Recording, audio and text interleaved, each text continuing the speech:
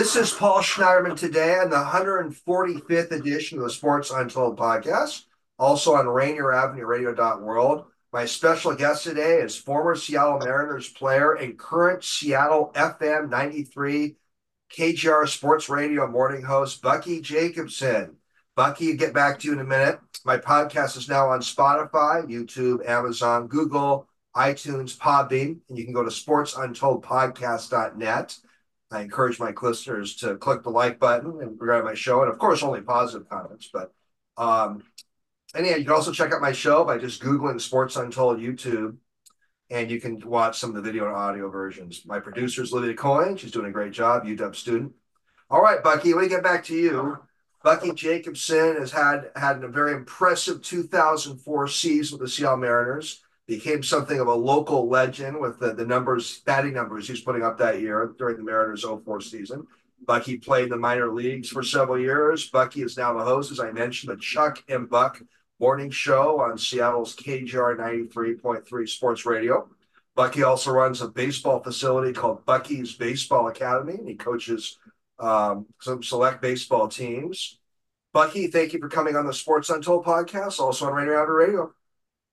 Thanks, my pleasure. Glad we finally get hooked up. We contacted, I don't know how long ago, that we kind of touched base, and life is busy, right? I mean, doing the morning show.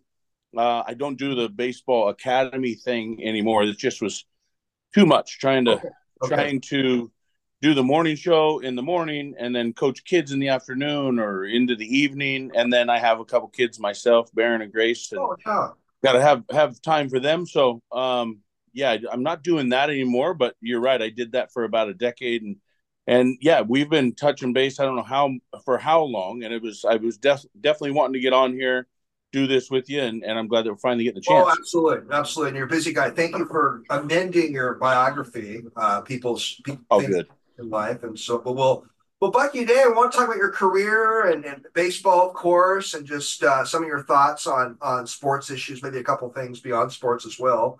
Well, Bucky, here's my customarily an early question to ask guests. Why don't you just kind of tell us how you got the baseball and sports bug as a kid growing up in Oregon, I believe? Yeah, I grew up in Oregon. Kind of a big family, a blended family.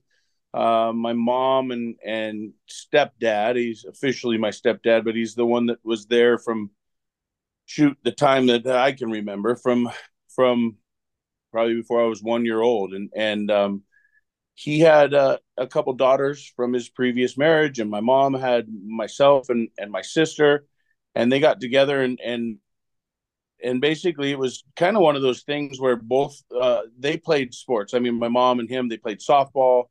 And I think it was more than anything, it was like the idea of you're going to do something to keep you busy, right? I mean, there's obviously a physical benefit of going out and playing sports, but the idea of not having a bunch of just free time to get into trouble or do something else, I think was something that was it is advantageous even to this day. And my parents were basically like, you're going to do something. You're not going to just have a bunch of idle time. And so sports was the easy avenue. And so, yeah, I jumped at it. I mean, from the early age, I remember playing soccer, back when everybody just chased the ball around. It wasn't really soccer per se, other than the fact that we were trying to kick it. And then growing up, playing little league and going and spending a lot of time at softball fields, watching my older sisters play softball, my parents play softball, watching them, my older siblings start to play basketball. And I was like, well, I want to do that, right? When I'm old enough, I want to do that. And so it was really following in my sister's kind of footsteps of, well, that's what they do. And that's something that my parents obviously were promoting or encouraging, is you're going to do something. You're not going to just sit around. And, at that time, it was probably even before video games. But once video games came out, it was definitely one of those, if you think you're going to sit around and play Super Mario all day, you got another thing coming.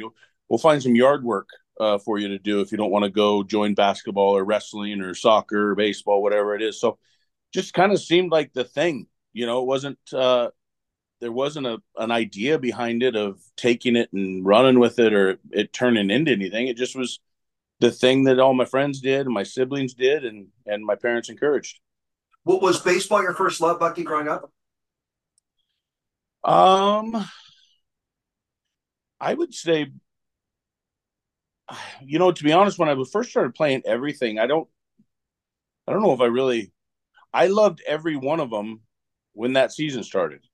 And it was like, hey, basketball starts, next week. I was so excited, couldn't wait. Right, one, I would get a new pair of shoes, so that was cool that I could only wear in the gym, right? So you don't get them all dirty and they made nice squeaky noises on the gym floor. That was cool. But it was like that. It was new, right? And it was like boom, and you're playing, and it might last for 2 months, and then it was like, oh, hey, baseball season starting. Well, where's my glove? I don't know, probably under your bed where you put it at the end of the season before. And so I'd find it and couldn't wait for baseball season. And then football or soccer, whatever it was, I don't remember having I'm really drawn to this one. I don't remember having that necessarily. I know as I got older, say probably junior high, high school, when more started to be asked of you, more was expected from the coaches, like the work ethic. You're going to work at this, right? Like you're going to run hard and you're going to do this and you're going to exert a lot of effort, not just go out and play. When I was 7 and 8, 9, you're playing, even in an organized sport. Once it got to where coaches are demanding that you go out and actually put in the effort necessary to learn and to figure it out, then uh,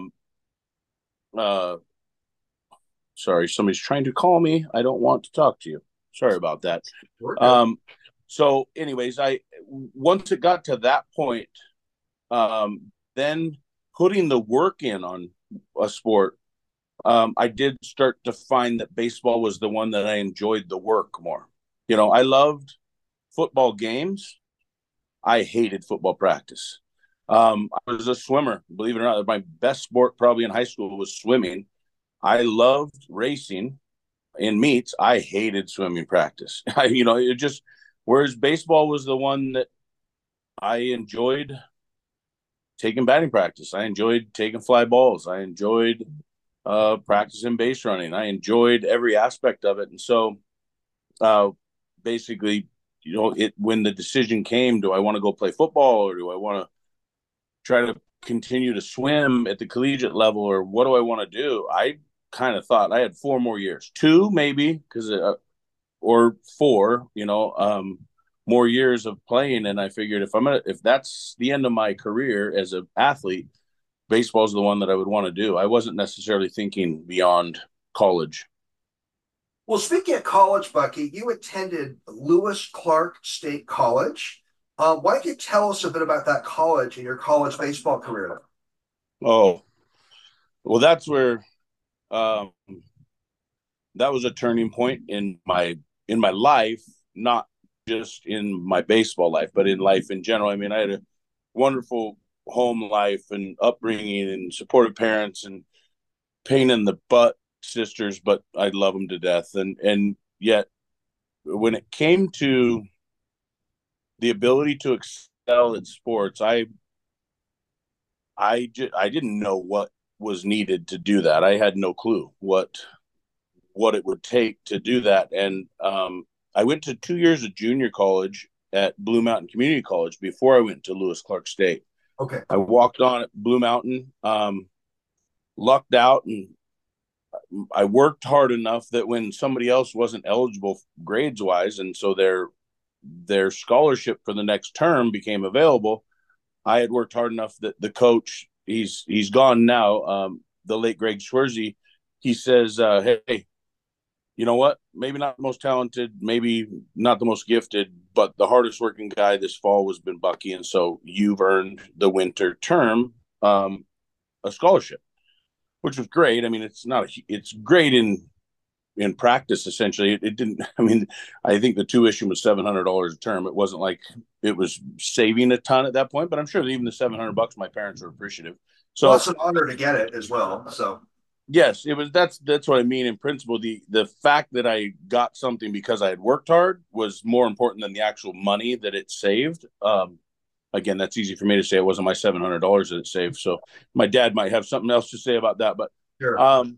so I went there, and I wasn't good. I wasn't great by any stretch. I didn't play a ton my freshman year.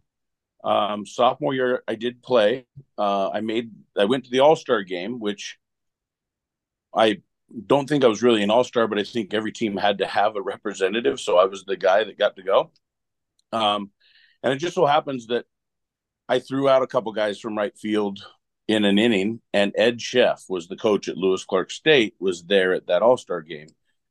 And that is a moment, like that inning when I threw out a couple people was the difference between me playing beyond college and Really? not.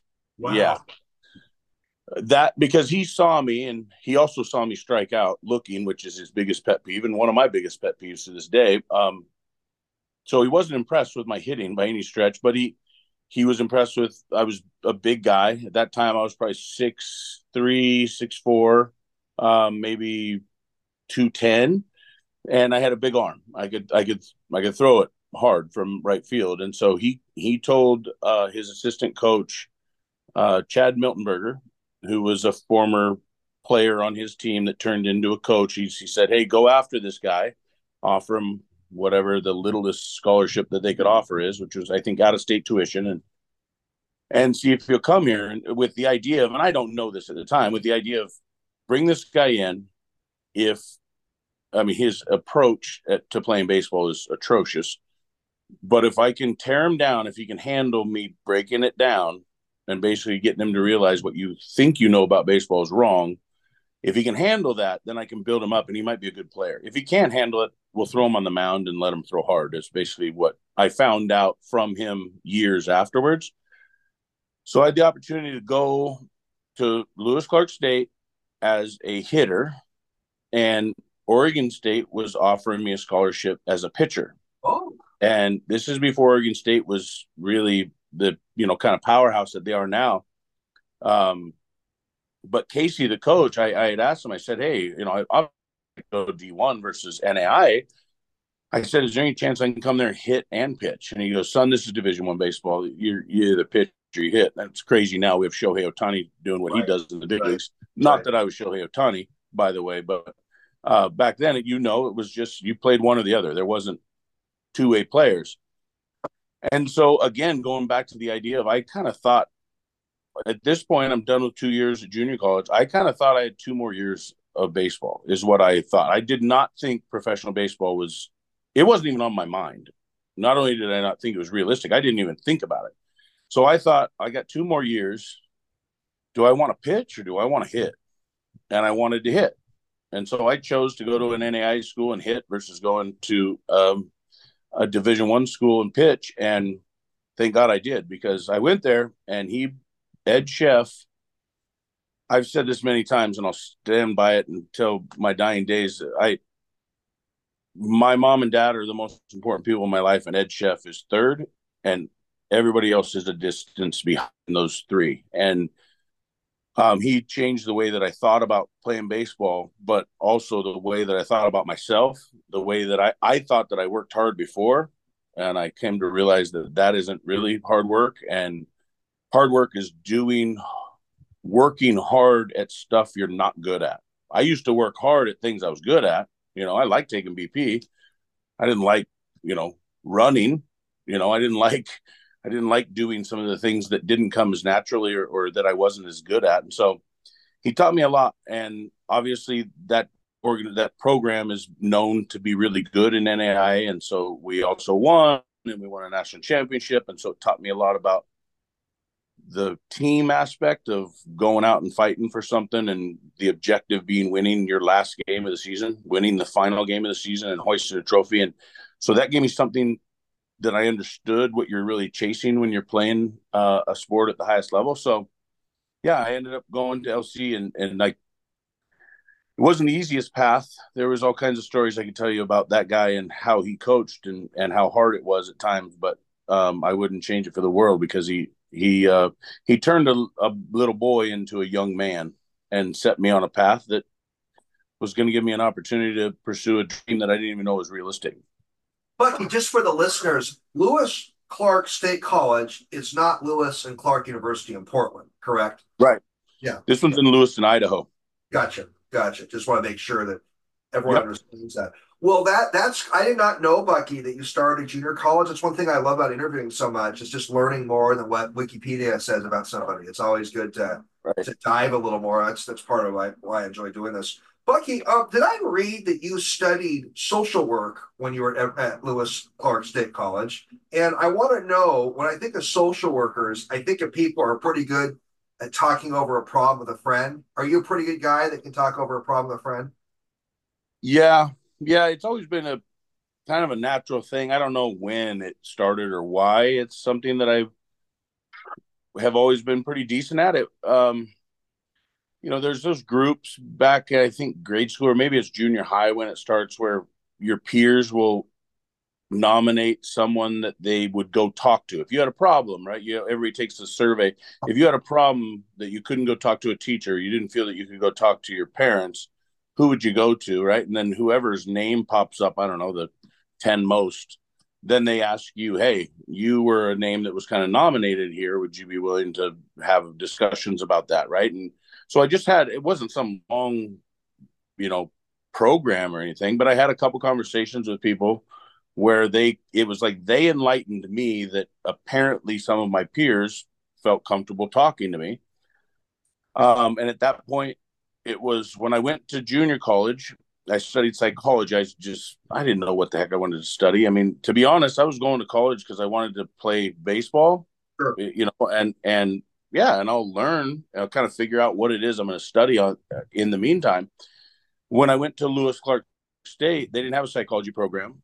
And so social work was kind of the next closest thing, and actually a little bit more my style than I wasn't wanting to be a psychiatrist or a psychologist, or, really other than that, there's not a whole heck of a lot other than being maybe like a college professor in psychology. There's not a ton of stuff in that career path. So social work is where I went. The unfortunate part was in doing that schooling, I realized I didn't want to be a social worker. Okay. It's just because I do enjoy, even to this day, if a friend of mine has a problem, or if even a friend of a friend, I love talking through the problem and helping them look at it in a way that is going to be easiest to tackle and figure out and overcome. But in social work, you kind of have to pick a an area of work that doesn't push your buttons, like that doesn't wear you out, right? Like take away from your life. And there really isn't anything. I would love to help uh, victims of domestic violence, but there's a part of me that's going to want to go over to somebody's house and correct things as well. Right, Well, that's not right, going to yeah, work. right. Child protective services sounds right up my alley, but I'm going to have a hard time not doing something I probably shouldn't to those that are needing to be away from their children. So it just was one of those. I don't know for sure if there's a spot for me in this. And so luckily I didn't have to use the actual schooling. Even though I use the things that I learned in school, I use those on a regular basis. But well, I like to dive a little into nuggets about a person, and I saw that you were studying social work, and I thought that was kind of interesting because I don't you don't really think of a lot of people in media that have a social work experience, so it's kind of fun or sportsman, whatever. But that's anyway, that's neat. That's neat. Bucky, you played in the minor leagues and you played AAA before you got to the big leagues. Can you mention a couple well-known players you played in the minor leagues with? And how'd you like the minor leagues lifestyle, the travel and all that? I think of like Mm, movies, what is it, Bull Durham or some of those movies with the minor league lifestyles is profiled. So I got two questions about your minor league experience. yeah. The minor league experience is interesting. I mean, I wouldn't trade it for the world, but it's not glorious. It's not you're not paid very well. I mean, I'll just tell you, like my first paycheck playing in Ogden, Utah, 1997, 2 weeks into the season, and you play every day pretty much. Um, my first paycheck was $316 for 2 weeks of work. So, I mean, that's not just below the poverty line. I mean, you are broke. And so, but you're chasing a dream and they know that. And if you don't want to play, then fine. Now, there's some guys that were drafted higher and got big signing bonuses, and so it doesn't really matter what their paycheck is. They have $1 million or $10 million in the bank, whatever it might be. So it wasn't glorious, but to me, it was like, wait a second, I'm a professional baseball player. Like, you're going to pay me to play, with the opportunity, obviously, of climbing the ladder and maybe getting to the show, and everybody knows that there's some really big money potentially up there. So there was no part of me that was dwelled on any of the lesser than parts of the minor leagues. I just embraced it, and 16-hour bus rides from Helena, Montana to Medicine Hat, Canada, where the air conditioner breaks on the bus in mid-August, halfway into it. Like, that wasn't enjoyable, but God, what a memory. We're all stripped down to our boxer shorts, opening the exit windows on the side of the bus, and the bus drivers getting mad at us, but whatever, we were hot. So the whole journey was filled with twists and turns. It wasn't easy. There's the politics that come into play in professional sports, especially baseball, because unlike other sports, there's a minor league system, and so you have to work your way up, and working your way up is far easier if they've invested a $5 million signing bonus in you versus, some guys will get a bag of sunflower seeds and a bus ticket and say, hey, go get them. Right. Well, that guy really has to impress to get a promotion. And so I was kind of somewhere not in the middle. I was a 7th-round pick. I got a $12,000 signing bonus. That's nothing compared to somebody that has, there was guys getting $10 million signing bonuses at the time. And so I kind of had to prove myself, but I was above, I shouldn't say above, I don't mean it in that way, but investment wise to the Milwaukee Brewers organization, I had a more of a standing as a prospect than some of the guys that were free agent signs that didn't get any money. So I had a little bit to stand on, but it wasn't going to be a yellow brick road paved to the big leagues by any stretch. So I knew that, and that was fine. I was okay. I knew that I wasn't a polished product, and I had a lot of work to do anyway. So I went to work and did it, and it took a long time. Most people don't last that long in the minor leagues. Usually you're just kind of done. You don't make it in 4 or 5 years. There's a new crop of youngsters coming in every single year, so you end up getting pushed out. Like, if you haven't made it up to the top, and there's new guys coming in every year, there's a lot of people being forced out in that during that time. And yet I played for 7 or 8 years in the minor leagues, and before I finally got my opportunity. But it was, there's a lot of memories. I mean, ultimately, I consider myself more of a minor league guy than a big league guy. I made it, and I get to, look myself in the mirror and say, I know I did it the right way. I didn't cheat. I didn't take anything. But, I didn't play a long time.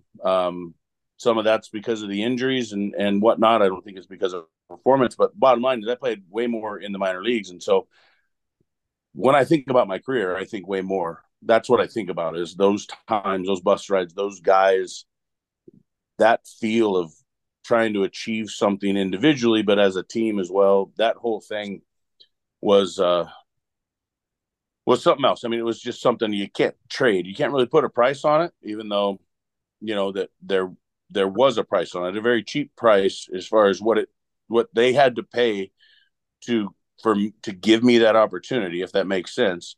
And yet, as unfair as it seems in a way, I wouldn't trade it for the world. I mean, if somebody says, okay, you get to do this again and nothing's going to change, it's going to be low pay. It's not going to be glorified and glorious the way that a lot of people think it is. It's going to take a long time. You're going to doubt whether or not it's ever going to happen. Would you do it again? And I'd say, yes, I'd still do it again. And who were a couple of well-known players you played in the minor leagues with? Oh, boy. So I came up with the Brewers. Ben Sheets was a first-round pick that I played with a couple years in the minor leagues that went on to have a really good career. Let me think. Pretty big. Yeah. What's that? That's a pretty big baseball name, Ben Sheets. Yeah. Yeah, Ben Sheets. If you know baseball, yeah, people know Ben Sheets. I mean, it's, there's the guys, big name wise, it was more, I was with prospects and suspects, to be honest, more often than not. And some went on to play. I'm really trying to think of who that I played with, like that I actually spent any significant time with that would have like a bigger name than Sheets or like a more illustrious career. I mean, the guys I played with, there's some of those guys that went on, but not a lot of guys that I came up with Sure. made it or made it very long. Well, a lot of fans, a lot of like pretty good baseball fans don't realize how few minor league players ever get to big leagues. I mean, what is it, Mm-hmm. Bucky? Maybe 2 or 3% or something? I mean, it's like, I don't have the numbers. It's really small though, isn't it? Oh yeah, I don't know what the numbers are, but Yeah. it's small. I mean, you can just figure baseball's been around for however many years, what 150 years, and I think there's a little over 20,000 people total that have Right. played in the big leagues. I mean, it's yeah, I've seen pyramids before, stats or pictures of things where it's 2% of people that start playing little league will play high school baseball, and 2% of those people will play college baseball, and Oh, yeah. 2% of those will play professional baseball, and then it's something ungodly that it's like 0.2% of those people will play in the big leagues. It's just a tough road to go. I mean, you can think about there's 30 teams and there's 26 guys on every roster, 25 when I played, but really it's by the end of my career I was a first baseman and DH. Well, that means there's 30 first basemen at the big league level and 15 DHs. That's 45 positions in the world that Right. I can try to get. And then you got to go, okay, well, Edgar Martinez kind of has one locked down and Jim Tomei has one locked down. And Sure. so you Sure. start looking around, you're like, there's, there might be 15 opportunities. Well, now you got to compare yourself against the prospects in that organization already and everybody else that's in your same situation, which is in AAA, knocking on the door, trying to get that opportunity. And sometimes the opportunity might be there, but you might not be in an organization where the opportunity is in your organization and they own you for the rest of that year or for 6 years when it was at the beginning. So there's so much that goes into it that you just kind of have to somehow put your head down and recognize, and just deal with it that it's not fair, but life isn't fair. And what are you going to do about it? Pout, bitch and moan about, oh, this isn't fair and I should have been up and I'm better than that guy, or you just going to keep your nose to the grindstone and just don't quit. And, I think a lot of guys unfortunately do quit before it comes to fruition, and it maybe never would have, but you never know if you end up quitting before they take it away from you. You're in the small fraternity of people actually made the major leagues. That's really a neat part of your life and career. Bucky, your 2004 season, I've been a Mariners fan since '77, growing up in Seattle. I remember it well. You had 9 home runs. You were getting a lot of local media coverage. You're sort of portrayed, Bucky, almost as the potential next Babe Ruth. I mean, you were getting a lot of this Bucky Jacobsen guy is going crazy. He's a home run hitter. He's got that big guy, and it was really a fun time for fans. Tell us about that time and how did it affect you when you were kind of perceived as maybe the next big slugger? Tell us about that period in your life in that 2004 season.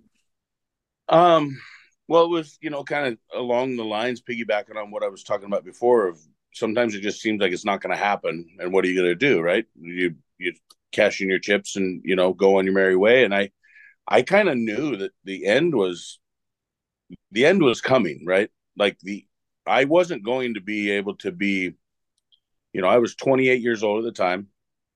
You don't see guys that are 32, 33 years old playing AAA baseball, right? Unless they're down there on a rehab assignment or something along those lines.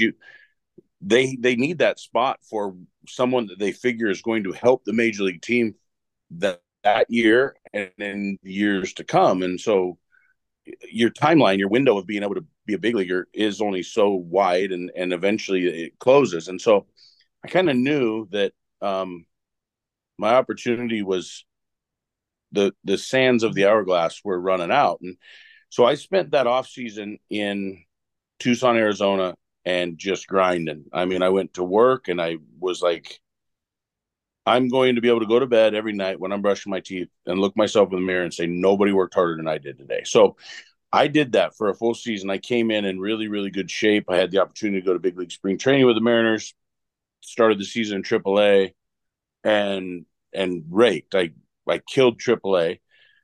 But again, I'm not a prospect.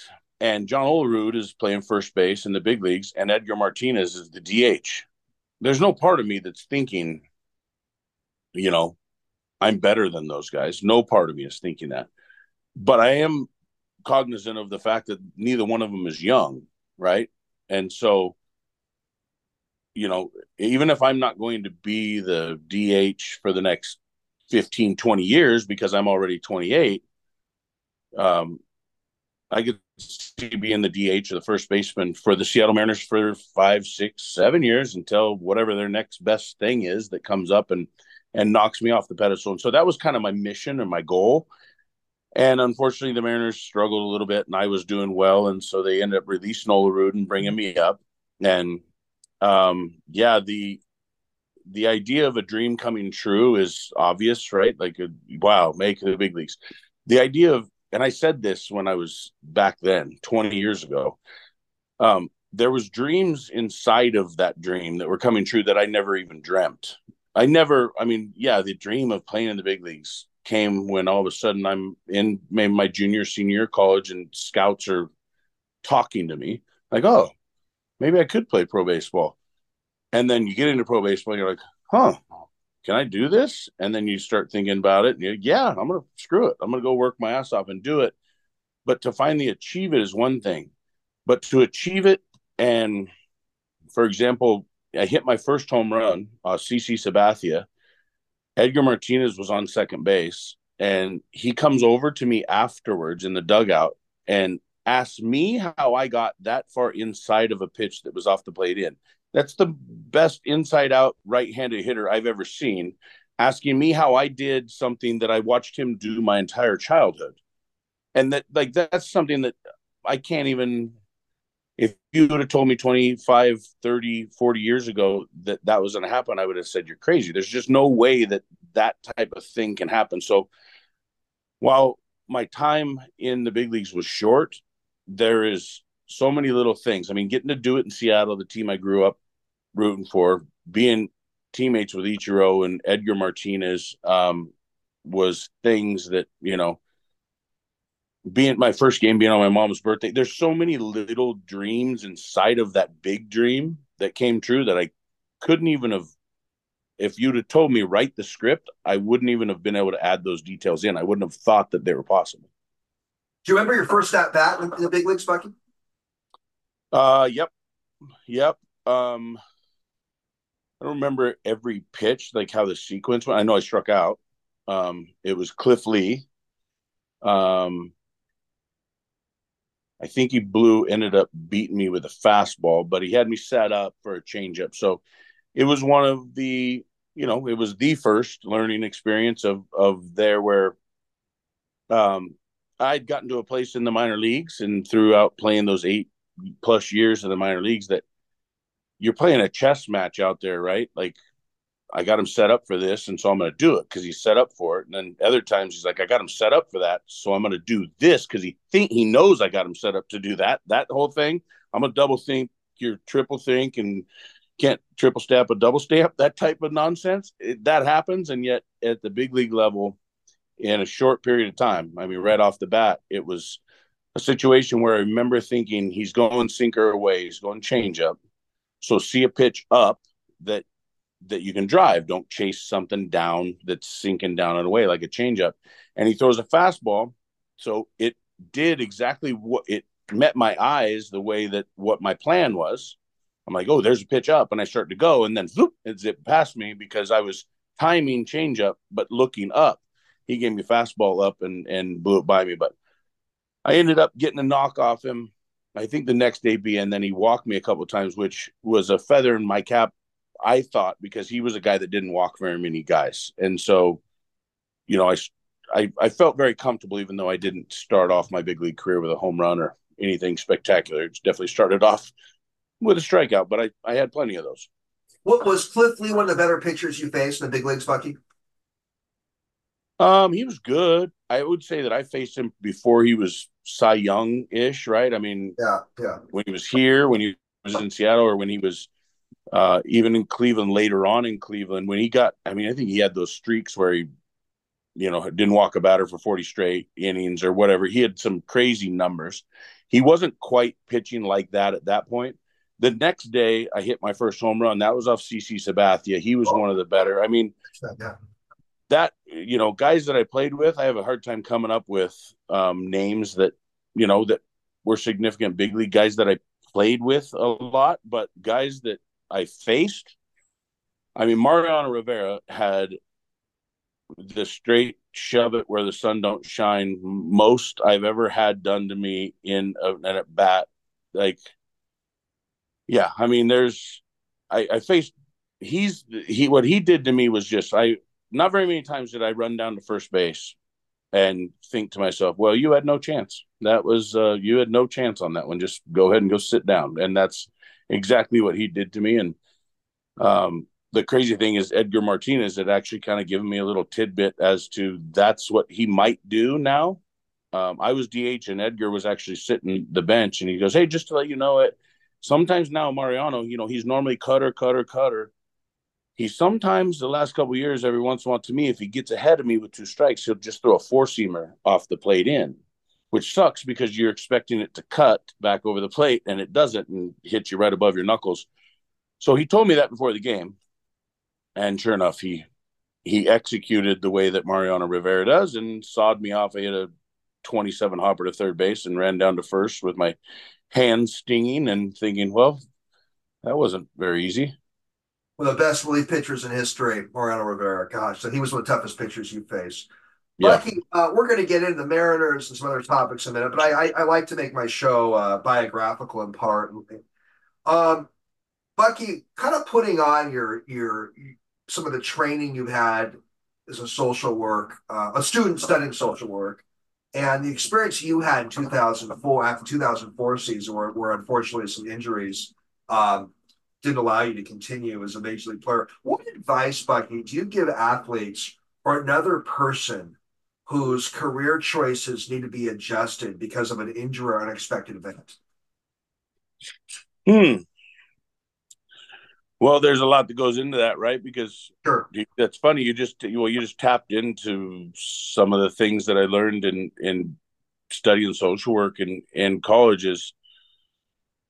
So based on how well or how poorly the path that you've been on so far that is now hindered due to injury, depending on how well that's going, dictates what type of formula you need to take to make the next step, right? Or to is it learn from it because it was a poor choice where you were heading before, and this is a blessing in disguise, or is it that's unfortunate you were on the right track and now it's cut short, but you got to keep your head up because there's something better on the horizon.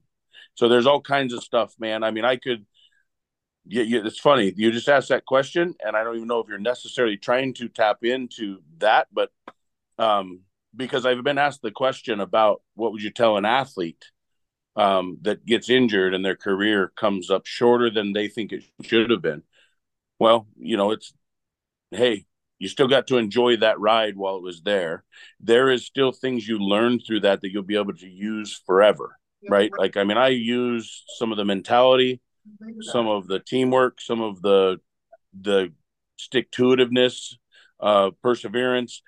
A lot of things I learned in chasing my dream in baseball, I still use to this day in life. And so, yeah, there's all kinds of things that I could and would say to someone that is facing a tough time. You're not the only one. You won't be the first. You're not the first, and you won't be the last.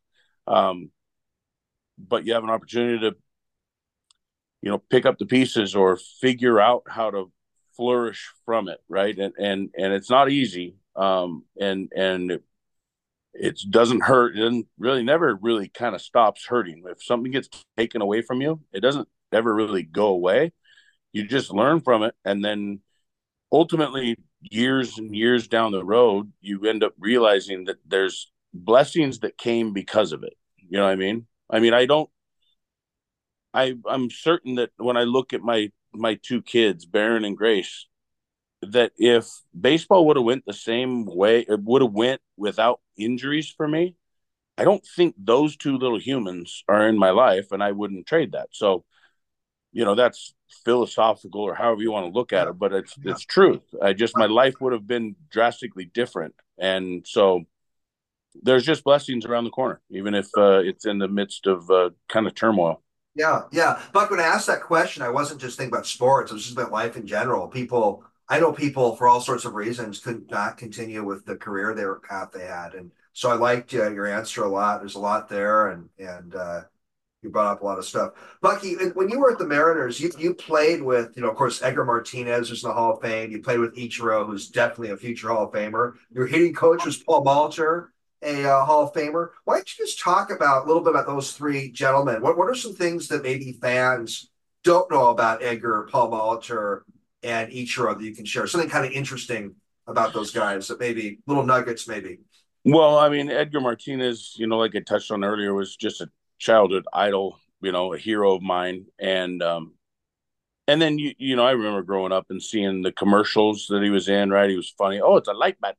Everybody sees that. Everybody remembers, um, interviews with him, and he always seemed so nice. Oftentimes, people aren't like that. Edgar is. Edgar's legit. That's Poppy is what he was called in the clubhouse. He is. He's a genuine nice dude that just so happened to be one of the best right-handed hitters of all time.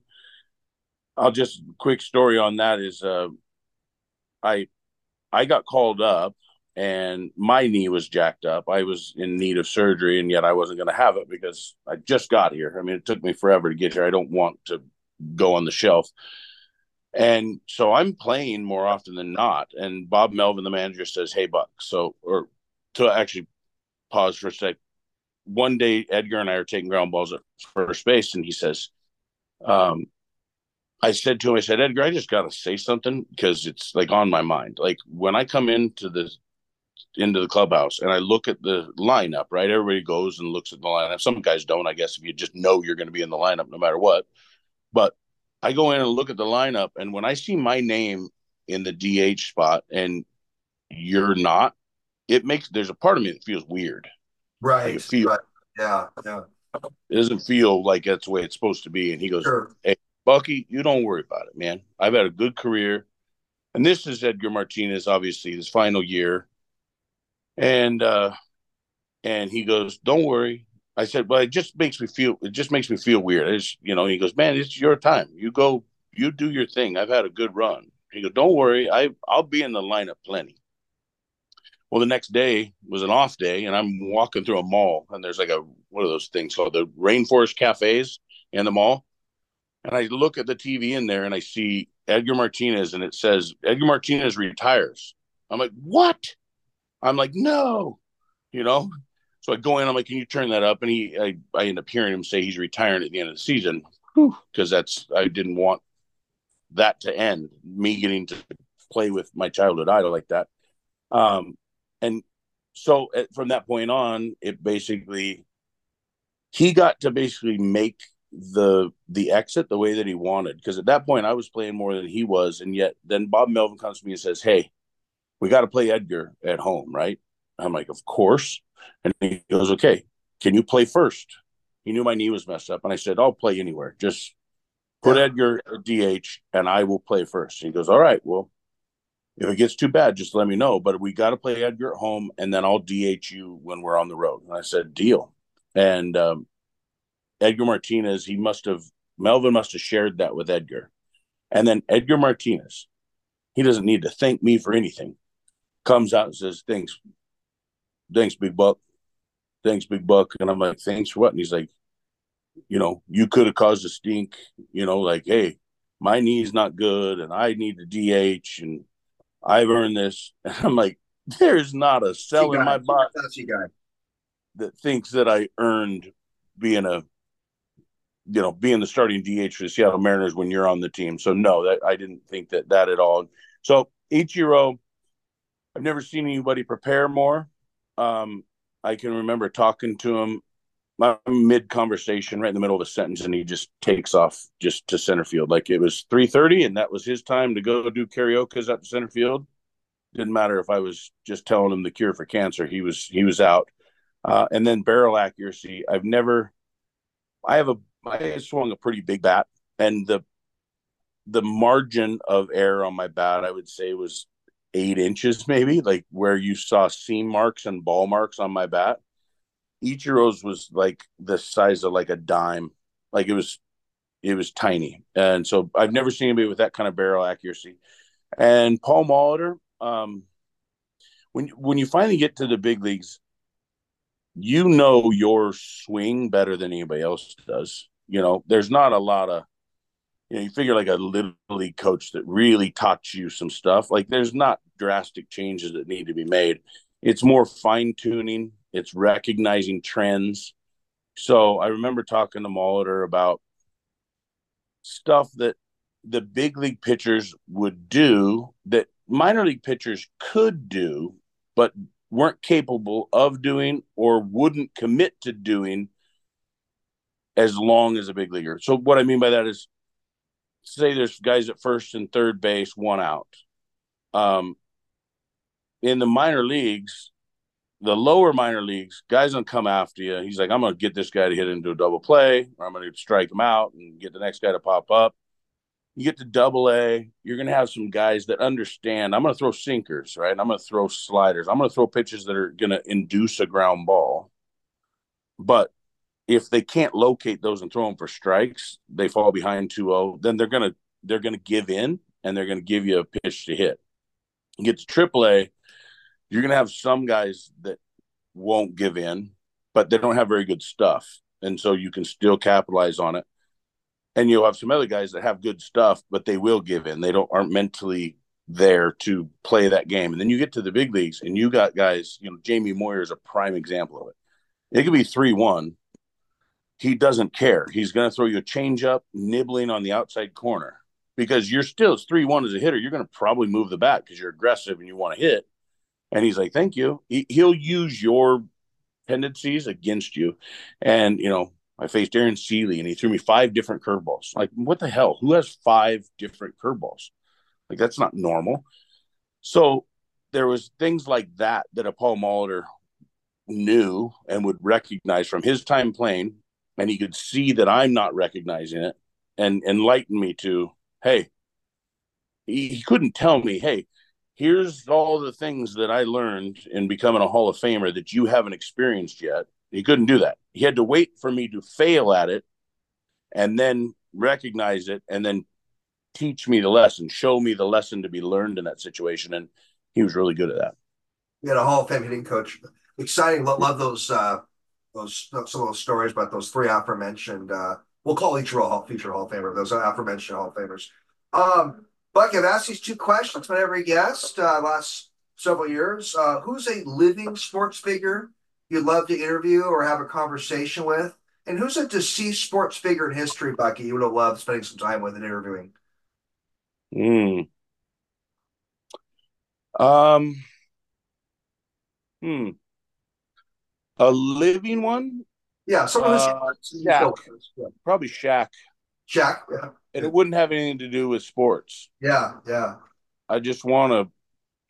That dude um, Be a fun guy. seems like he's got his head wrapped around a whole bunch of different issues and things that are even more important than basketball. And to talk to him about that would be interesting.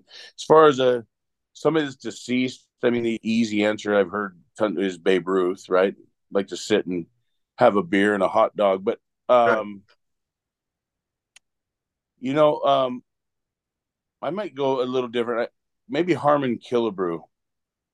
Harmon Killebrew was a guy that I met one time when I was in rookie ball, and I didn't realize how lucky I was to have met him. Um, he ended up imparting some words of wisdom, like sign autographs. We're nothing without fans that pay to see us, right? Um, Great name.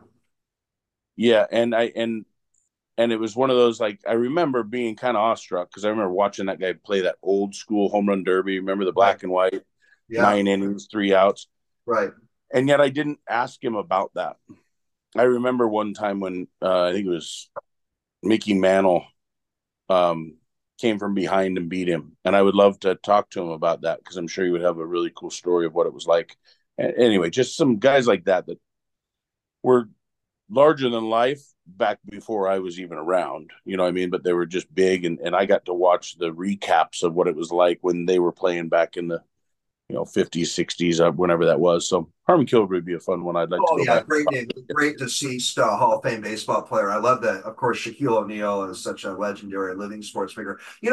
I when I asked those two questions, I think about living and surviving. I'm sorry, surviving and deceased sports figures. I love to spend time with. What deceased sports figure in baseball who really interests me to spend time with is Satchel Paige. Get his Mm, take on the Negro leagues and how he played in the big leagues at like age 59. I think Satchel Paige would be a fascinating guy to spend some time with. I'm So, with you 100%. I yeah, mean, I've thought many times, I've met some of the guys, just the absolute, legends of the Negro Leagues. yeah, Some of the guys, there was always be, it seemed like I played in the Southern League for a long time in the minor leagues. I was kind of yeah, stuck in Double A for a while. And there was always a game at a different historic field where we wore Negro League uniforms, and which, by the way, super uncomfortable. All those old school, not the Negro League ones, but the full wool uniforms, sure. horrible. So these guys complaining about their uniforms nowadays in the big leagues, save it. You're lucky we're not wearing stuff like that, right? But um, what I would like is to talk to those, like to be able to talk to some of those guys, but even more than that, like if we could figure out a way to actually be able to integrate those eras, right? Because there's that conversation of Satchel Paige, to be able to see him in his day. It's that unwritten part of history that we just don't know about, right? We know what he did in the league that they had to play in, and then we know the players that were playing in the MLB at the time. And just if there was a way of really being able to put Satchel against Babe Ruth, wouldn't that be nice? Something like that. I mean, that would be great. So I guess even having a conversation with those guys and picking their brains about how they think that would have been great. What's your favorite sports movie? Your favorite sports book? Bull Durham is probably my favorite sports movie. Um, I don't read a lot. Um, One of my favorite books is by David Halberstam, a basketball book called "The Breaks of the Game" about the Portland Trailblazers. It came out in the early '80s. Anyhow, that's what I've hmm, always. Okay. yeah, I ended up having to read some book one time. Who stole my cheese? Somebody was, I don't even know what that teacher or coach was trying to imply, that I was hoarding cheese or something. I'm like, I don't really like reading this book, pal. Um, Bucky, you're a co-host of a morning show. What is the most fascinating interview you've done? Or let me kind of rephrase that question. What's an interview you did where you learned something you thought was pretty fascinating or amazing, something that kind of surprised you? I guess I'm asking a couple of questions within a question. What's the most fascinating interview you've done? Hmm. Man, there's a lot of interviews, especially right now. My brain's borderline mush coming out of spring training. I think we just interviewed just about every person on the Mariners team. I'm trying to think because it's got to be something fascinating wise where it has some history. We've interviewed Sue Bird quite a few times, right? And just being who she is, the legend she is, a pioneer of Yeah, sort is different. I don't know for sure if I could think of anybody I mean, I've interviewed people that I probably was bigger fans of per se, like sure. the sport they played or something.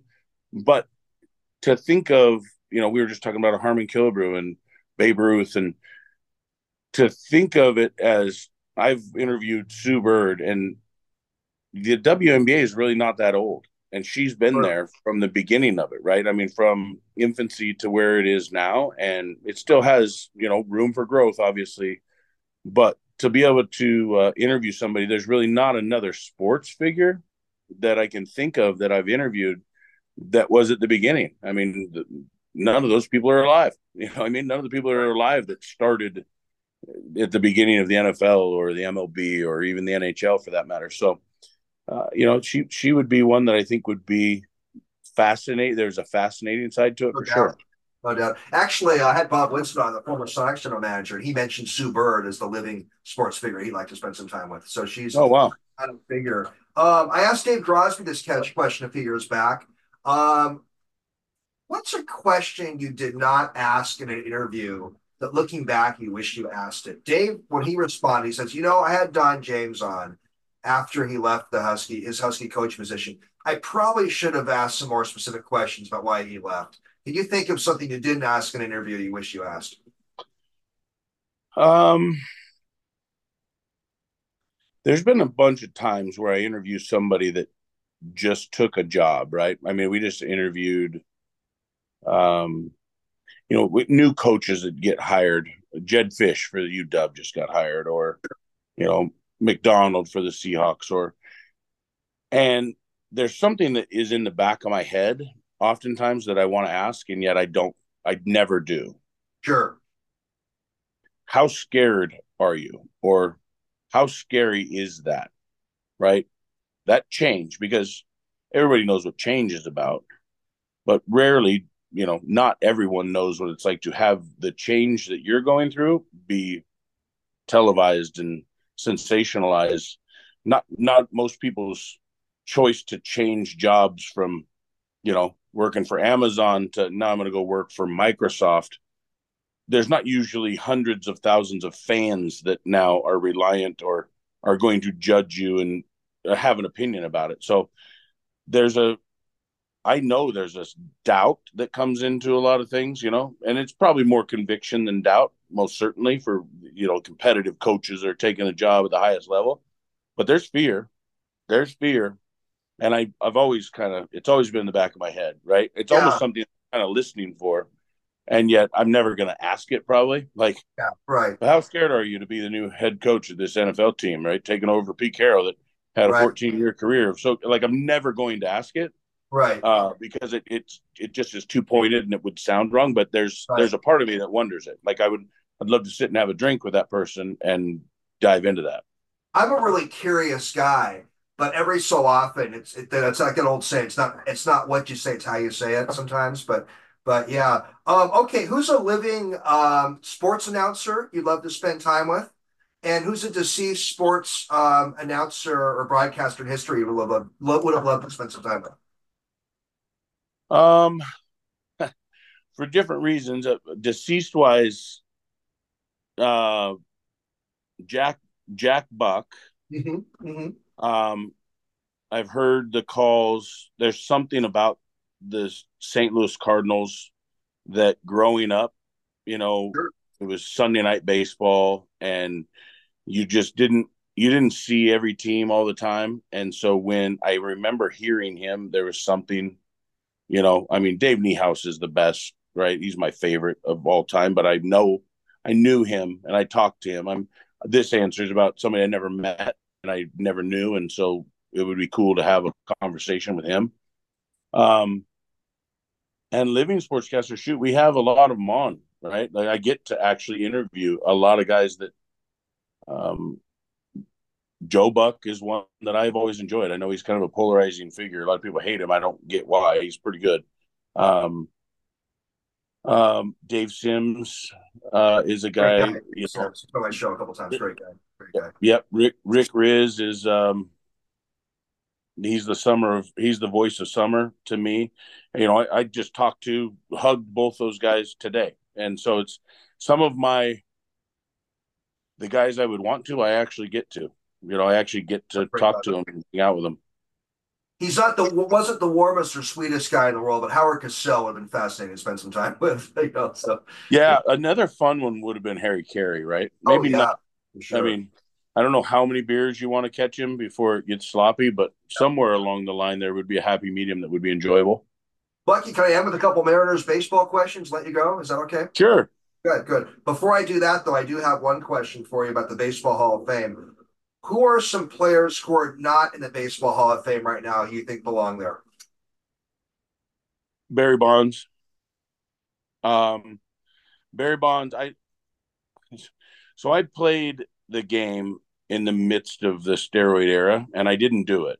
And I mean, I would swear on everything about that. I didn't. If I had, I might, my bank account might look different. I will tell you that. But I wanted to be able to see if I could make it, and I wanted, if I could make it, and I did make it, I wanted to be able to know that I made it myself, like it wasn't a cheat. And I just, there was times where I was in some other countries playing winter ball, and guys were just lining up on the training room table, and they weren't getting B12 shots. I'll tell you that. And I thought to myself, boy, I can't imagine being able to cork my body, so to speak, how far I could hit the ball. And yet I just knew that I'd never know if I made it on my own at that point. So I didn't. And Barry Bonds obviously did, right? He obviously cheated. But the thing is he was a borderline Hall of Famer before he did it. He watched a couple other guys, Mark McGwire and Sammy Sosa, put on the show that kind of saved baseball in 1998. That summer of watching those guys in that home run race was one of my favorite memories as a baseball fan, cheating or not. It was Well. enjoyable to watch. Yeah. And I think Barry Bonds, who was far more talented than both those guys, goes, "Hey, hold my beer." Hey, oh, you guys like that, huh? And he took his supreme athleticism and baseball talent and juiced it up and pretty much perfected hitting. It's a thing that's impossible to perfect. He pretty much perfected hitting. I've never seen anybody do it the way he did. Power, ability to use the whole field, quickness, fear, and intimidation, but still understanding the game. So he had patience. Stand on the dish. It was just dumb. You couldn't beat him with anything. It was the most impressive thing that I've ever seen as a baseball player is that little stretch of time when Barry Bonds was just absolutely juiced up. But what the show he was putting on was unbelievable. And the thing that kind of flies in the face of those that don't put him in the Hall of Fame, there's people in the Hall of Fame that did steroids. Right. If you could tell me there isn't, then you could have this clear conscience and say, I can't put him in because he did steroids. Good point, But Bucky. you've already put people in that did steroids, whether you know it or not. You did. I can tell you that I know you did. And so and he also did that against a bunch of guys that did steroids. The pitchers, they were cheating too. And so it was kind of a even playing field, so to speak. I mean, not for guys like me, and Yeah. not for a whole bunch of the guys that didn't take them. We were competing against people that were cheating. But Right. if Barry Bonds was cheating, he hit some home runs off some guys that were cheating. And Good point. so it was still a battle of whatever.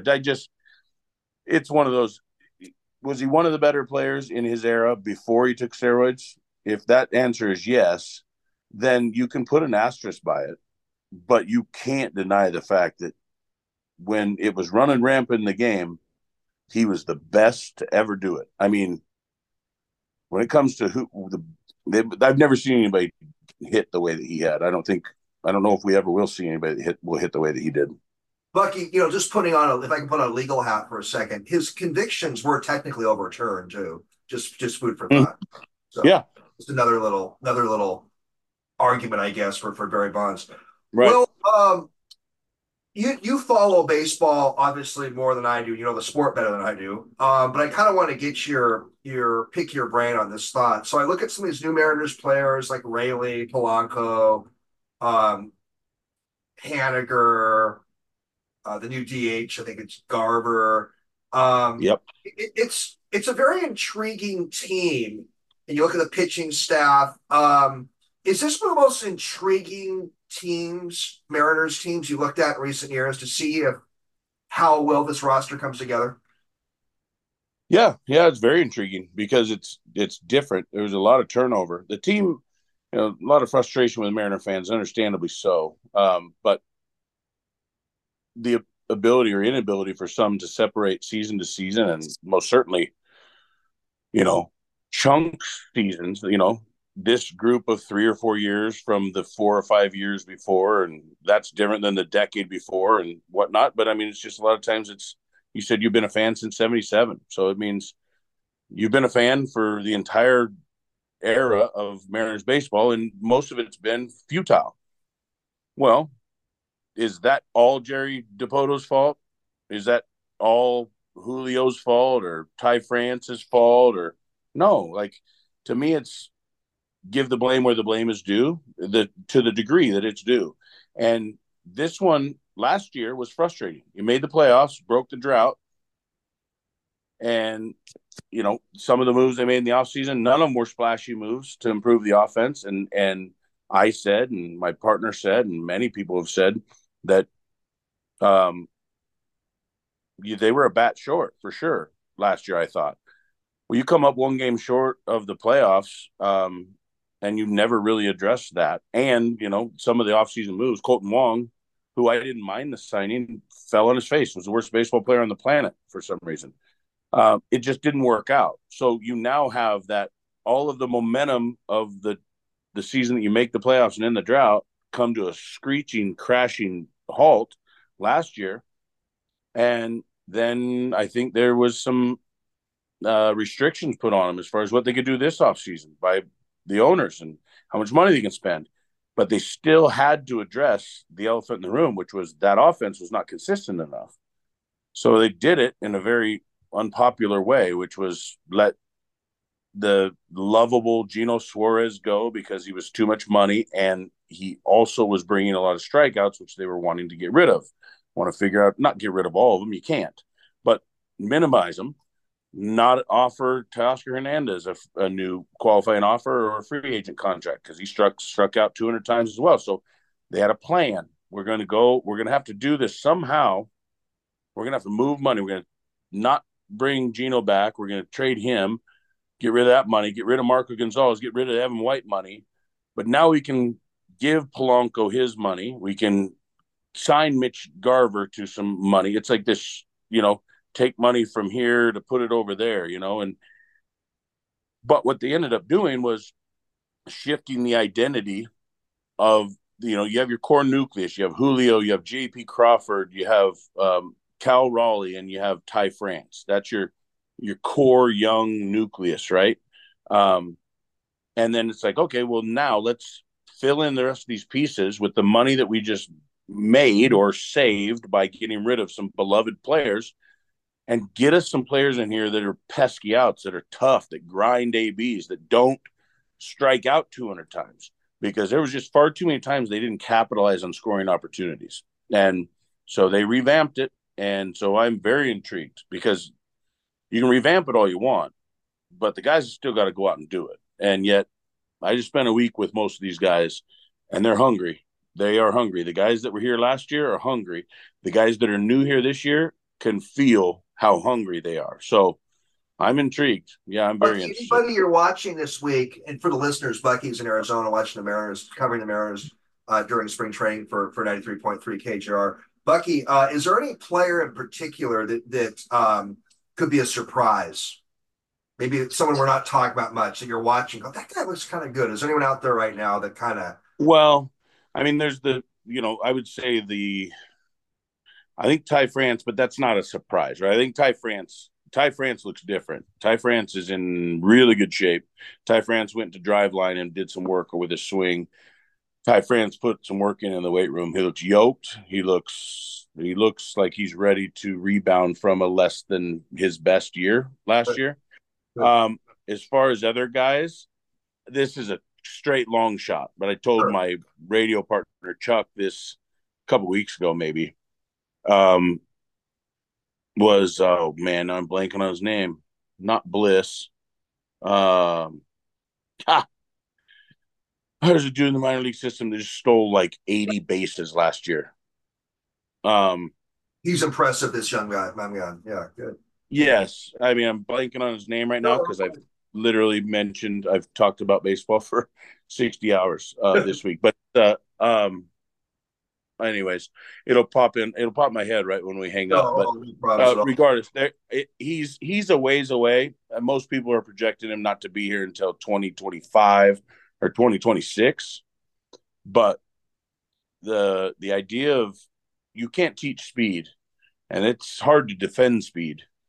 And if this kid starts out in double A, hits, steals, goes to triple A, hits and steals, I'm not hoping for an injury, obviously, but we do have some injury concerns with some of these players. And somebody pulls something, he might be a kid that comes up here and bursts on the scene a little bit sooner. And guys like that are exciting to watch. Very exciting. Chuck, you work with Chuck Powell and Ashley Ryan. Can you comment on working with Chuck and Ashley? And maybe feel free. I've had Chuck on my show. I don't know Ashley, but I know Furness and Softy reasonably well, and Puckett and Jim Moore. Just kind of tell us about the KJR crew a little bit, and specifically the broadcasters you work with in the morning show. Well, Chuck.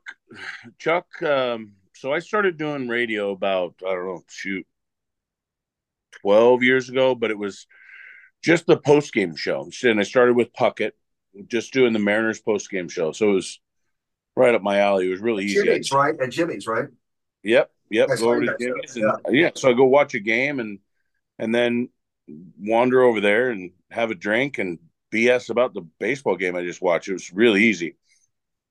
Yeah. That went away for a couple years. I think they lost sponsorship or something. That went away for a couple years, and then when it came back, it was sometimes Puckett, but more often than not, it was Chuck. Chuck had just kind of came into town, and maybe had been here for 2 or 3 years. And he just came in town, and he was doing the post game show. He's a baseball guy. He's a baseball nut, and so he was doing the post game show, and then he and I are doing it together. And then he had actually asked, "Hey, is this something you're interested in doing? Like, you're pretty good at it." I'm like, I hadn't really thought of it full time.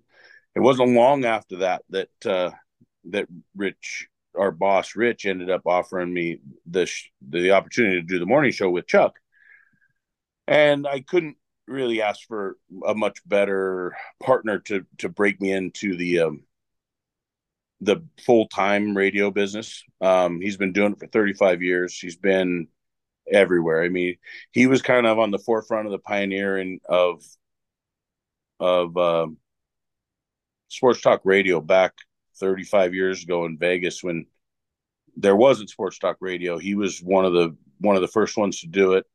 And then, just kind of a cutthroat business. And so he moved around and got hired away from different jobs to do other jobs. And he went into news and he did music radio, but sports is his love. And so he's found his way back to a heritage, station like KGR, and I got the opportunity to do the morning show. And the morning show is not easy, but he's about as professional as it gets. Preparation, and then tricks of the trade, just little things that What's Ashley like? You don't really know much about it. I was just saying, there's just tricks of the trade that he's taught me a lot. And Ashley actually has been in radio longer than I have. She started at KGR and then was like a traffic diva on KGR, and then she's got a great personality, great sense of humor, and she's super smart. She ended up getting a show over on, I think it was Warm 106 or something. And then that channel went south, the station went south. And so she had the opportunity to kind of not have to work for a little while and be a mom.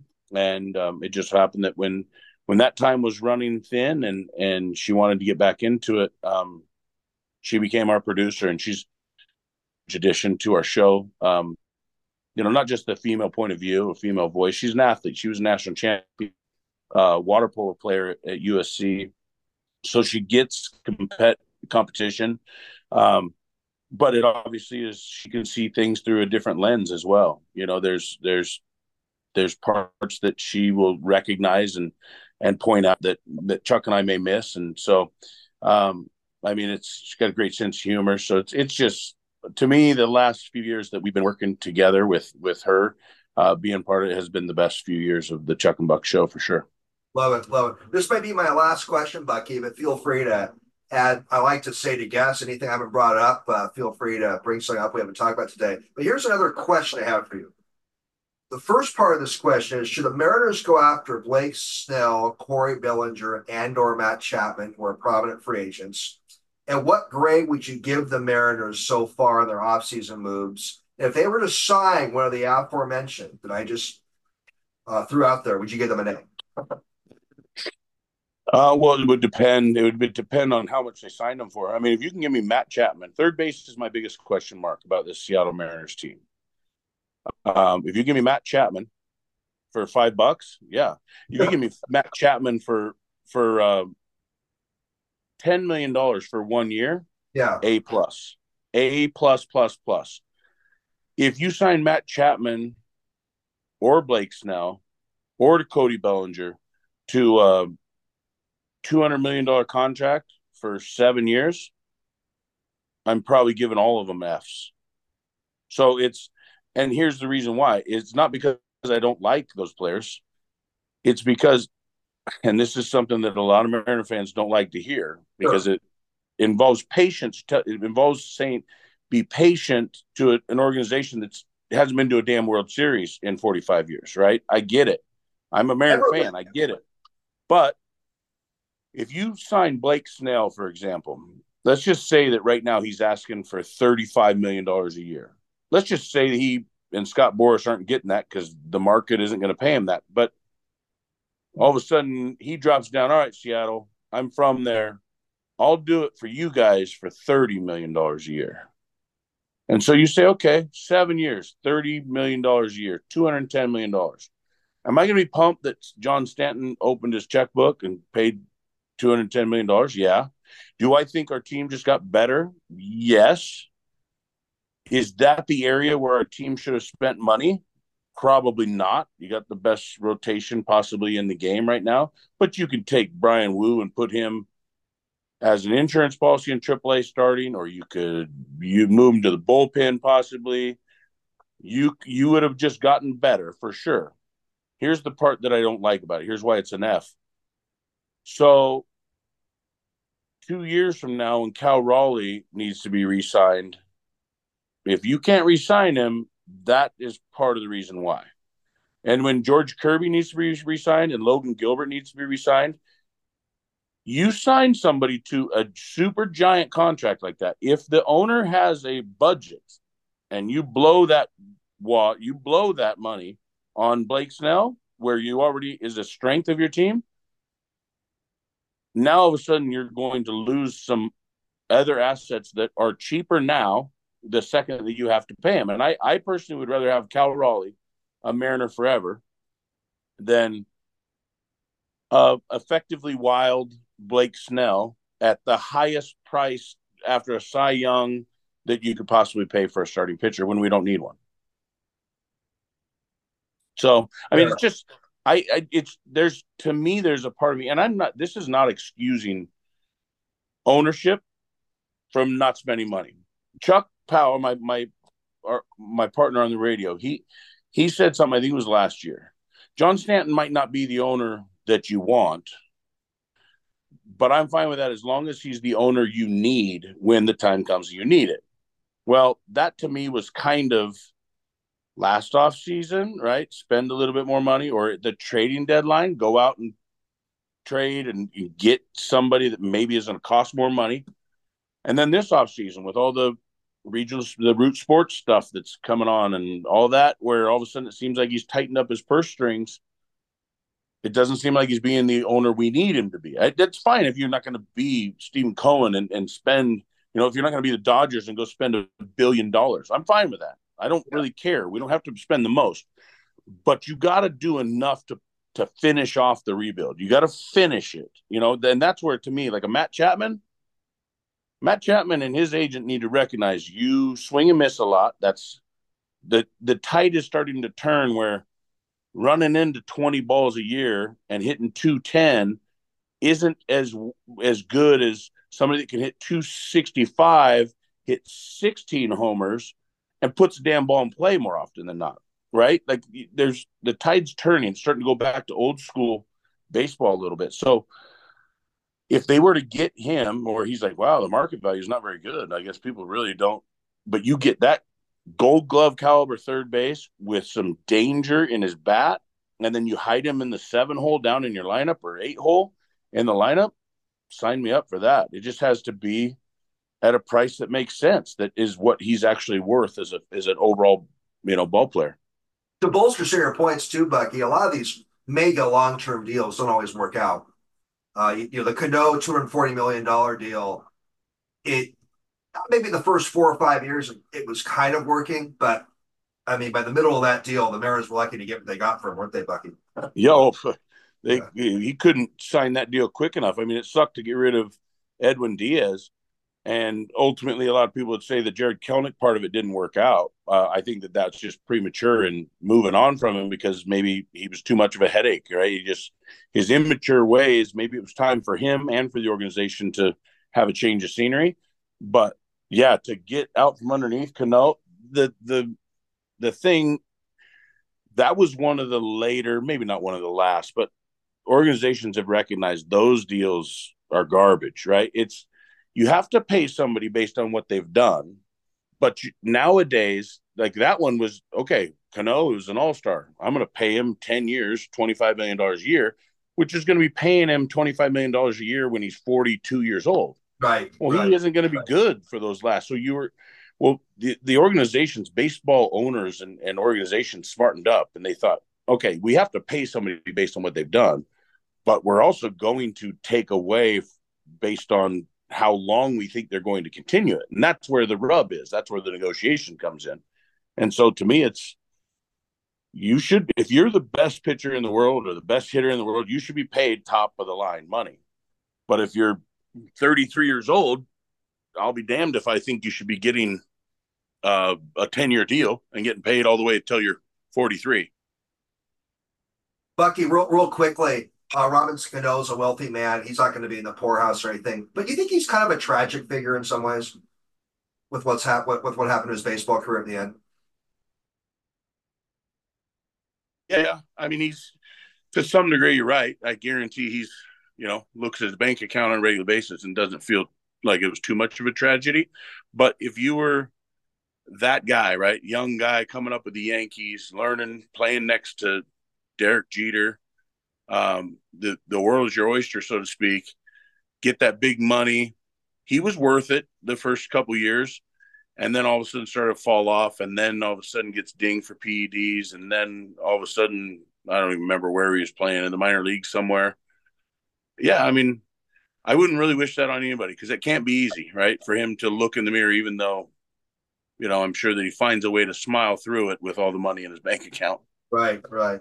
Bucky, what a great hour and change. I really appreciate you doing this, coming on my podcast, Sports Untold. Just loved every minute of it. And I'll have you say goodbye to Olivia and have a great baseball season. I'm sure I'll see you down at Jimmy's at some point down the road. That's where we met a couple of times. So I really enjoyed Mm-hmm. you being so generous with your time today.